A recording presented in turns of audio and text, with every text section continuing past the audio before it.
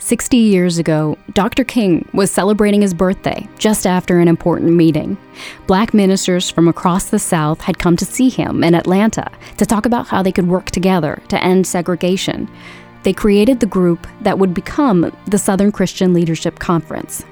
It was an incredibly important moment. The connections and relationships formed then made the rest of the civil rights movement possible. You could argue it made Barack Obama's presidency possible.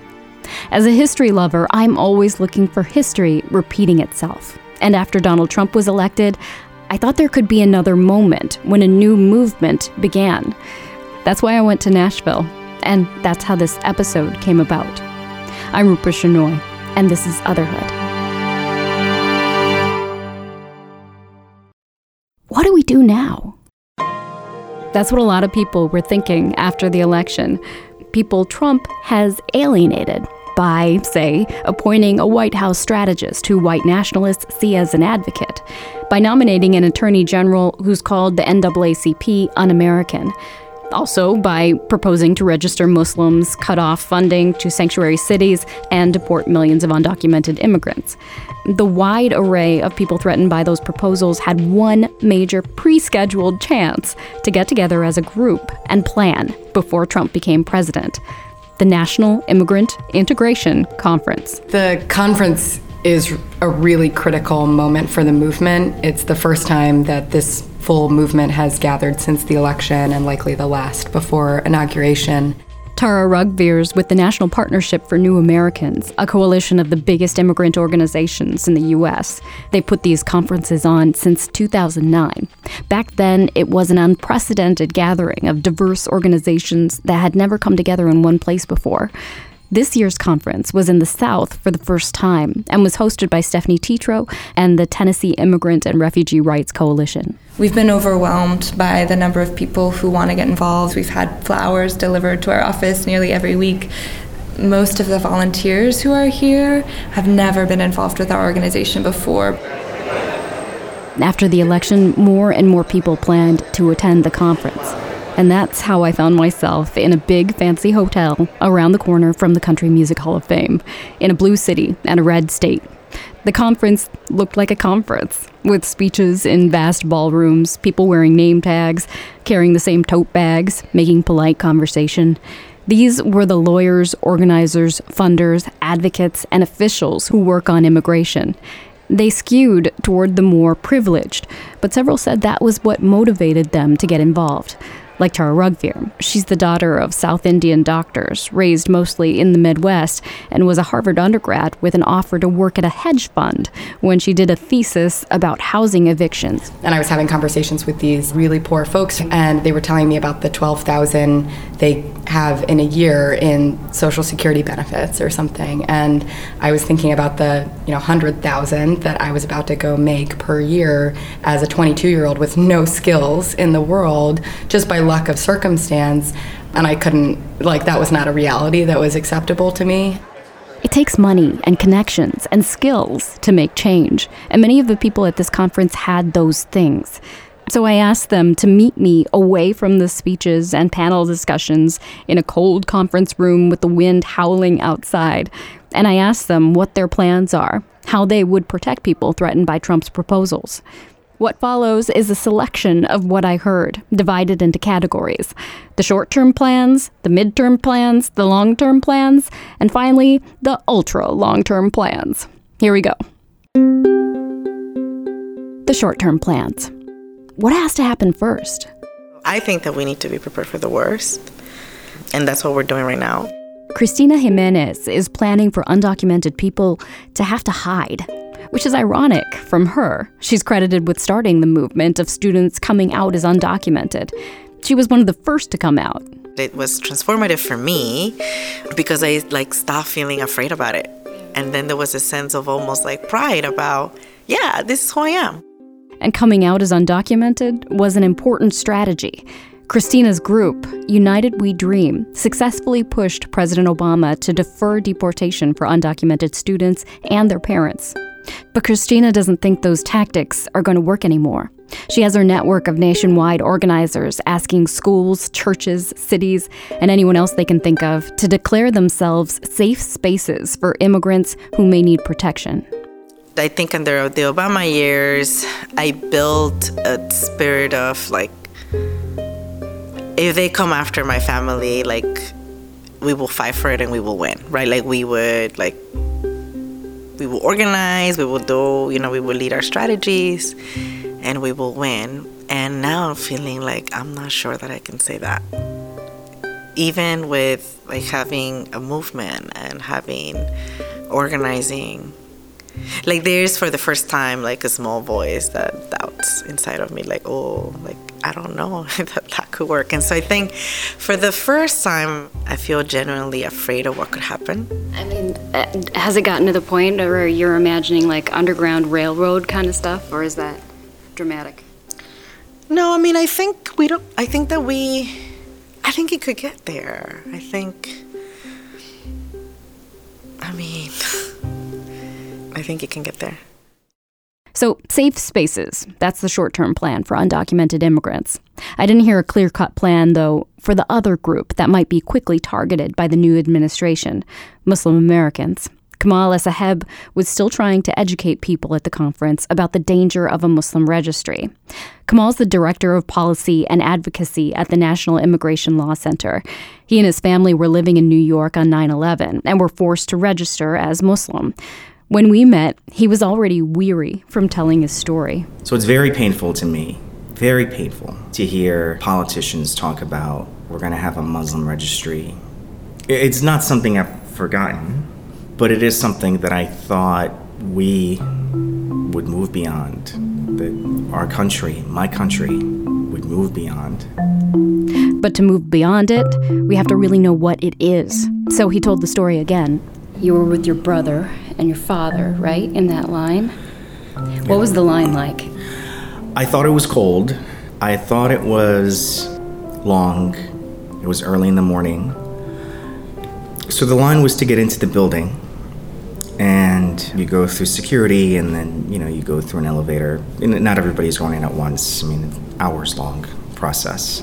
And then once you get in, which starts to feel like a relief, because at least you're not in the cold. You go into kind of like a DMV-style room, and one by one people would get called. And there were multiple stations. There was an interview station, there was a fingerprinting station. They took a photograph of you. You try to kind of imagine the conversations that are happening between whoever's being interviewed and the person on the other side. And you make your assessments of, oh, that officer is a nice guy, and why is that officer yelling at that person? I hope I don't get him, and will my younger brothers know the answers to these questions? It was just a heavy life moment. One of the thoughts that I remember myself having that day, as there was all that confusion in the room and all those questions about what's going to happen, all that fear, there was a lawyer that was sitting there volunteering her time, providing as much information as she could to people who were facing these questions, like, am I going to be able to go home tonight? Am I going to be able to stay here with my family? And I remember seeing sort of everybody kind of gathering around her and, trying to get a little bit of her time. And I remember thinking that is so badass. Like, I want to be that. Like a lifeline. Yeah.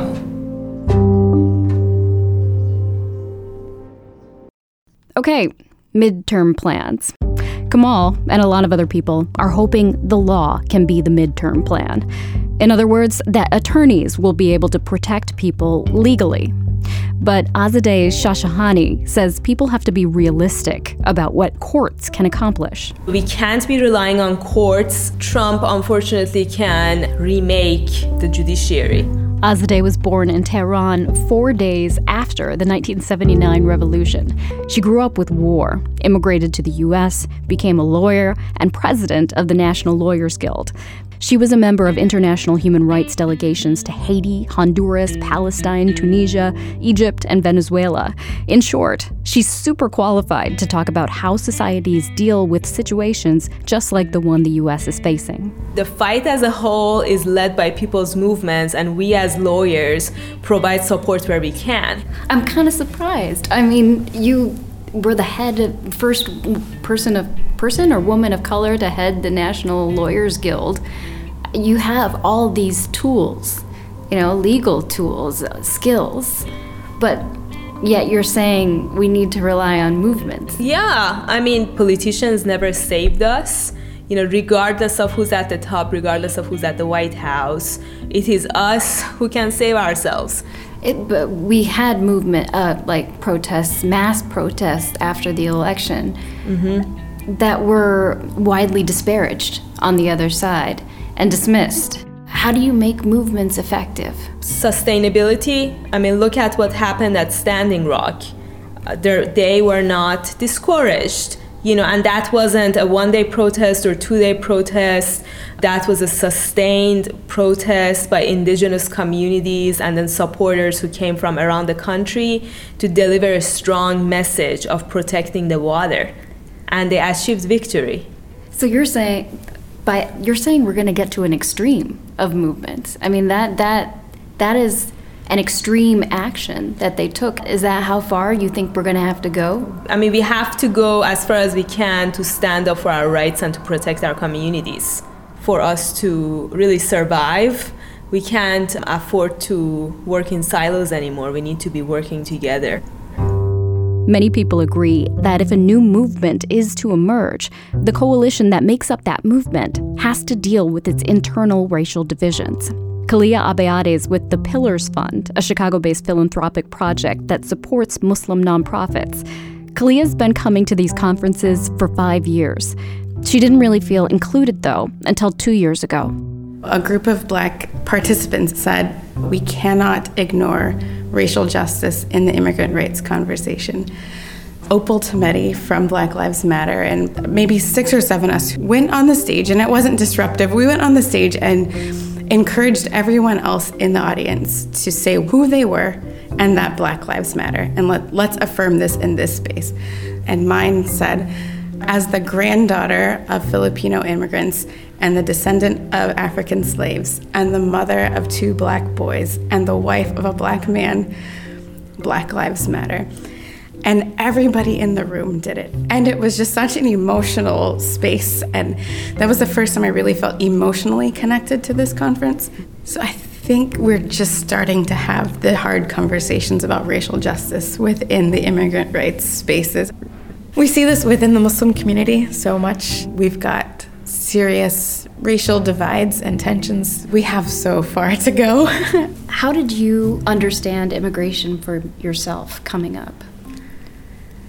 I didn't think about immigration so much growing up. Where'd you grow up? In Fresno, California. Okay. I moved from California to Florida when I was 14, and I didn't understand the South. We got off the train in Palatka, Florida. And Palatka was a place I learned later where the Black people at football games still sat on the visitors' side. What an impressionable age to go there and have that experience, that jarring experience. It was jarring is just the beginning. And I didn't fit into a box. I didn't fit into black or white. I was very confusing to a lot of people that I met. Did you grow up Muslim? No, I didn't. That's another layer of identity. Do you want to talk about it? Sure. I actually became Muslim after 9/11. Whoa. Yeah. I was 21 when 9/11 happened, and I was already interested in Islam. I was just searching. I was searching for so much in that moment, in that space. Being discriminated against and being marginalized was very much a part of the American experience for so many people in this country. And so watching the Muslim community go through that, it broke my heart. I mean, when Donald Trump said, the first time that it was publicly talked about, the Muslim ban, my 6-year-old, his name is Musa, he was like, what? Donald Trump can't ban us. Our family's been here longer than his. In one moment, I was really proud, like, yes, keep that defiant spirit. But then at the other hand, I was like, maybe we can work, he's 6, but like we can work on his talking points, because it doesn't matter like what, when you enter this country, like everybody should be afforded that dignity and humanity. But in that moment, I was like, yes,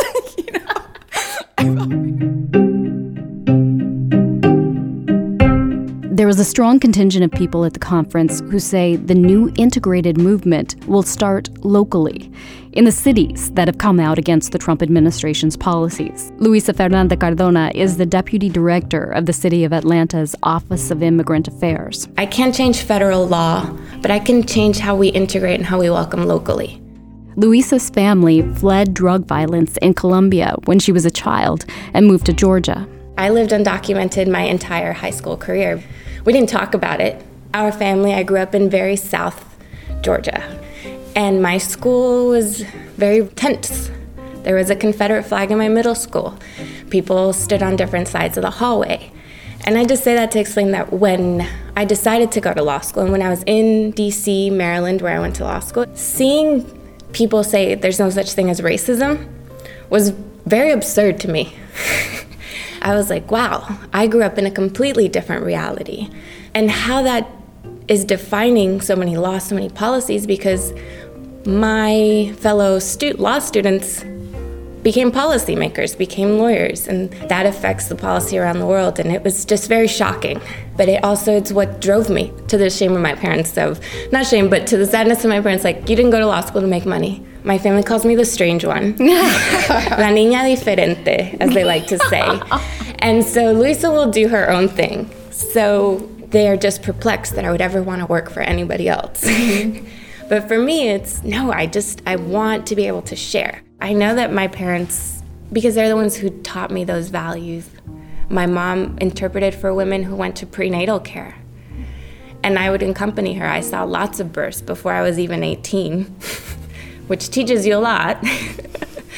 My dad, owning his own business, when at first he came covered in paint from head to toe and had 3 newspaper routes just for us to make it by, and then having him own his own business, employ over 60 people, and how he, even now, goes out to community meetings and speaks up, and it's uncomfortable for him because he's like, well, make sure this is the right word for me. They're the ones who inspired that in me. It's very unfortunate that justice is limited to those few who can access that knowledge. I tried to practice immigration law for a little bit while I was in DC. Immigration judges are a lot nicer, and by a lot I mean almost exponentially so. But you hadn't been practicing in the South at that time. But then I came back. Okay, all right. And I attempted to practice. I started working for a nonprofit law firm. I will just say it's a completely different immigration court system. Federal law is not applied evenly throughout the country, and when it comes to immigration. We have the highest denial rate in Atlanta out of any other immigration court, and I was very disheartened by all of it, and I considered maybe I should just go back to DC. But I knew, because of growing up in such a racially tense environment, knowing how little resources existed in the South when I was growing up. New York, LA, DC, there's so many resources, there's so many amazing people, and when you think of the immigrant fight and you meet other people, that's where they want to go.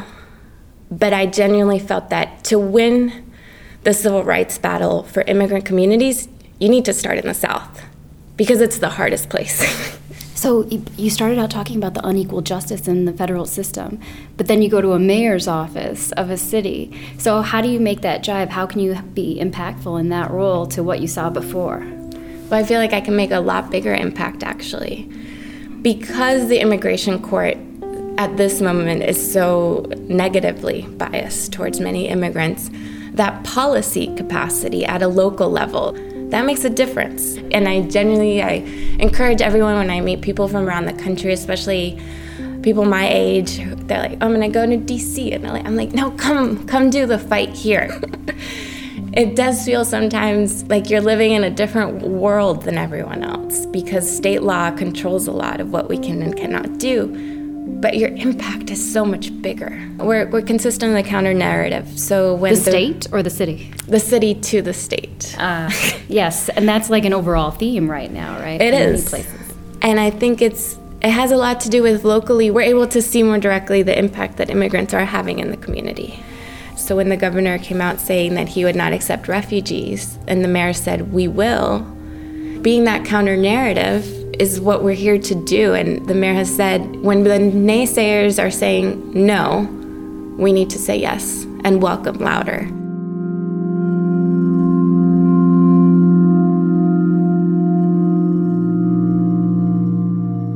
We have arrived at the long-term plan. It's basically to build political power.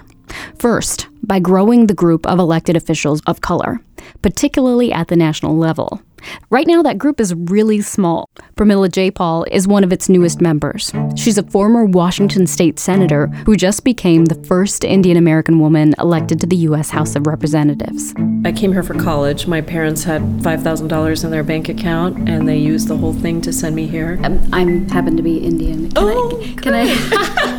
Dixie sister. I know, they're coming out of the woodwork now. Everyone is writing to me. But this is the question. Desis in this country are not so much known for, they're the model minority. Yes. So I think that there are more and more of us who recognize our privilege, because as hard as my path was, there are so many people that I've had the privilege of working with over the last 15 years as heading up the largest immigrant advocacy organization in the state, one of the largest in the country.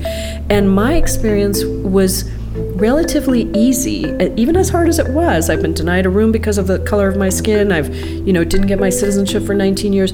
But the people that I am working with who have just as much talent, just, more courage, more resilience, have not been given some of the things that we were given. And so a lot of my work has been to talk to our South Asian community and say, listen, we need to be fighting not just for ourselves.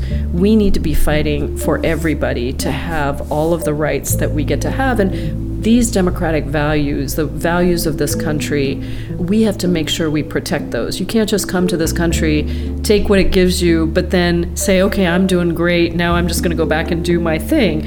You actually have to fight for other people. How did you learn about that yourself? I have been fortunate to be with so many great leaders over the years. I was really incredibly fortunate to work on the Immigrant Workers Freedom Ride back in 2003. Reverend Joseph Lowery, I remember he said we may have all come over here on different ships, but we're all in the same damn boat now. And really thinking about the civil rights movement. After 9/11, I remember an early meeting with Niseis, Japanese Americans who had been interned, and just hearing those stories and recognizing that where we are is because of so many people who have fought for these things for so long. And the reality is to not acknowledge what people have gone through, what they've fought for, what they've won, and what they've lost, really denies us the ability to develop good policy and good organizing strategy for the future. And then also to build the ladder for the next folks that come along. And so when I left the state Senate, I just resigned my seat 2 days ago, and it was it had to be an interim appointment because my term is for 4 years, so there's 2 more years. But I recruited a Latina organizer, strong, fierce woman, because I'm the only woman of color in the state Senate, and I was not going to allow my seat to go back to somebody who doesn't bring those same qualities to the state Senate. So she just got appointed yesterday, and she is the second only Latina ever to be sworn into the Washington State Senate, and that's why it's so important that we do what we do. It's not just to look good in a picture because there's a different color of skin. It's because our experience as women, as people of color, as immigrants, as organizers, they shape legislation that we propose, they shape hearings that we listen to, they shape the way we listen to testimony. When somebody comes before me in a committee and testifies, I have a very different reaction to some of those people because of my experience. And that is incredibly valuable in really representing everybody in this country. Hindu? Muslim? Born Hindu and raised as a Hindu, and still can say a lot of my prayers.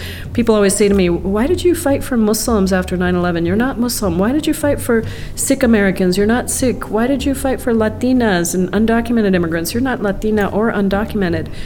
And to me, we're human, and we're not defined by just one, standing up for our own identity. We have to stand up for justice. But in doing that, are you aware of, or are you hoping to send an international message? Because I'm sure folks in India are claiming you right now. Totally, and I love to be claimed. I mean, I'm very proud to be Desi, but I don't think that being Indian and being tied to your identity means that you shun the responsibilities towards other groups. This is not an oppression Olympics.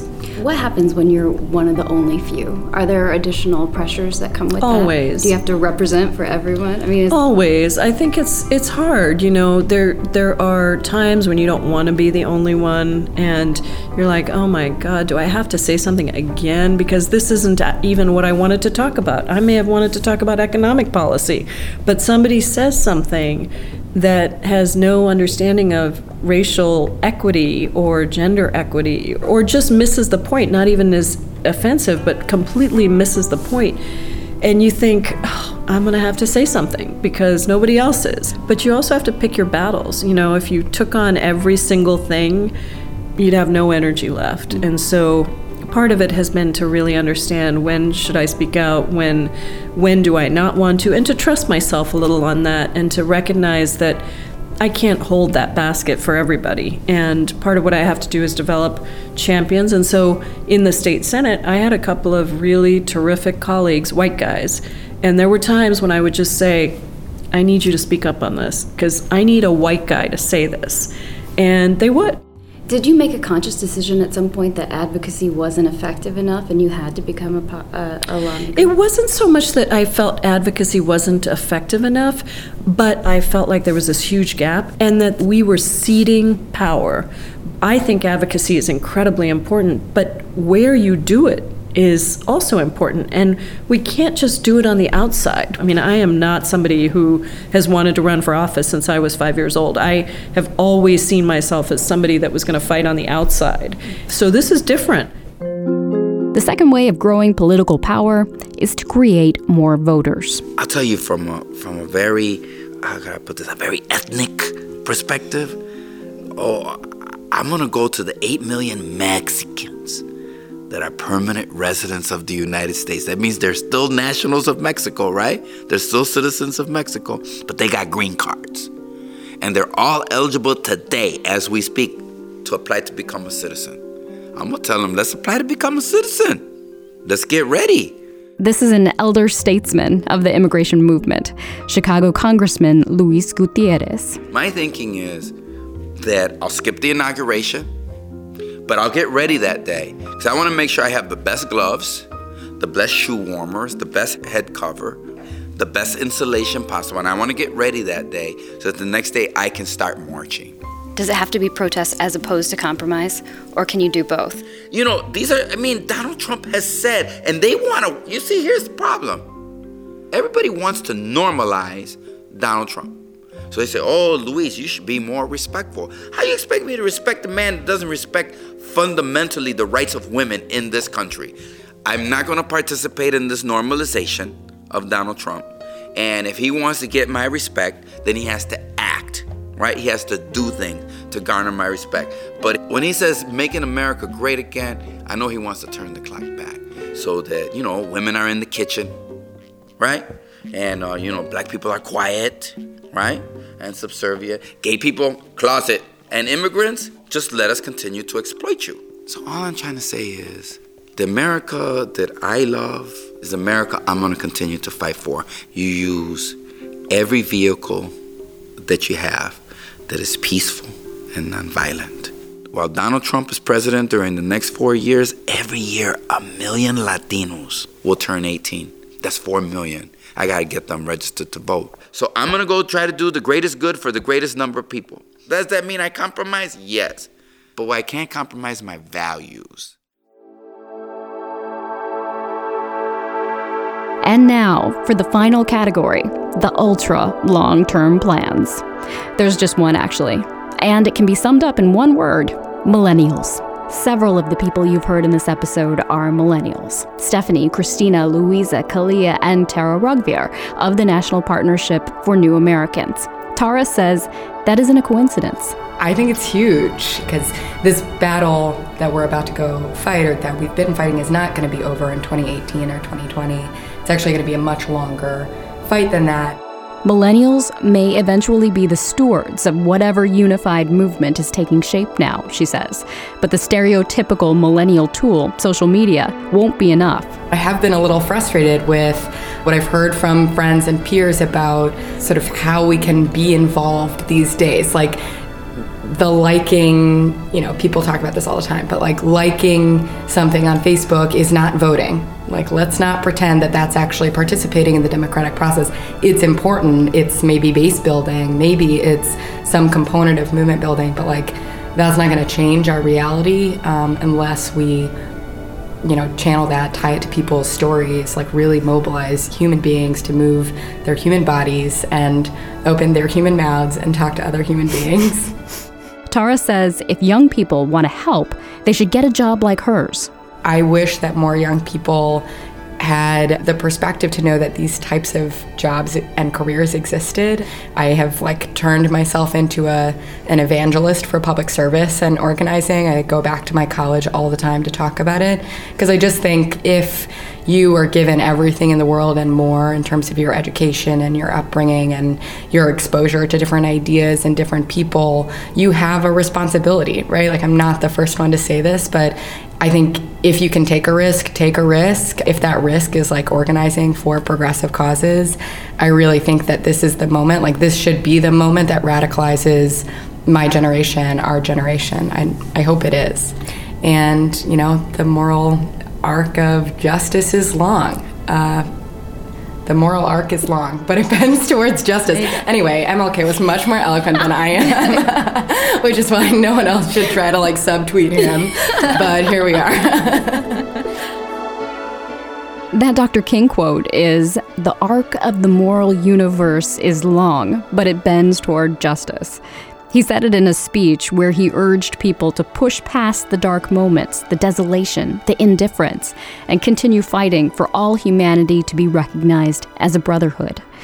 This week in his farewell address, Barack Obama echoed that thought. Hearts must change. They won't change overnight. Social attitudes oftentimes take generations to change. But if our democracy is to work the way it should in this increasingly diverse nation, then each one of us need to try to heed the advice of a great character in American fiction, Atticus Finch, who said, "You never really understand a person until you consider things from his point of view, until you climb into his skin and walk around in it." For blacks and other minority groups, that means tying our own very real struggles for justice to the challenges that a lot of people in this country face. Not only the refugee or the immigrant or the rural poor or the transgender American, but also the middle-aged white guy who from the outside may seem like he's got advantages, but has seen his world upended by economic and cultural and technological change. We have to pay attention and listen. So everybody's got work to do, Obama was saying. And that reminded me of something Emmylou Harris told me in Nashville. She's a multi-Grammy-winning country music star who spoke at the conference. She says people are just scared of immigrants and refugees. I think there's a great fear, and I think they're legitimate fears. We just have to fight them and try to rise above it. But we can't just blame people for the fact that they have those fears, but we have to try to overcome them and help each other overcome them. Obama seemed to hint, though, that for white people who don't get on board, the combined forces of all minorities would have something of an ace in the hole. If we're unwilling to invest in the children of immigrants just because they don't look like us, we will diminish the prospects of our own children, because those brown kids will represent a larger and larger share of America's workforce. If this is the start of a new civil rights movement, America's demographics might make this one very different from the last. This movement has the ultimate backup plan. Just outnumber them.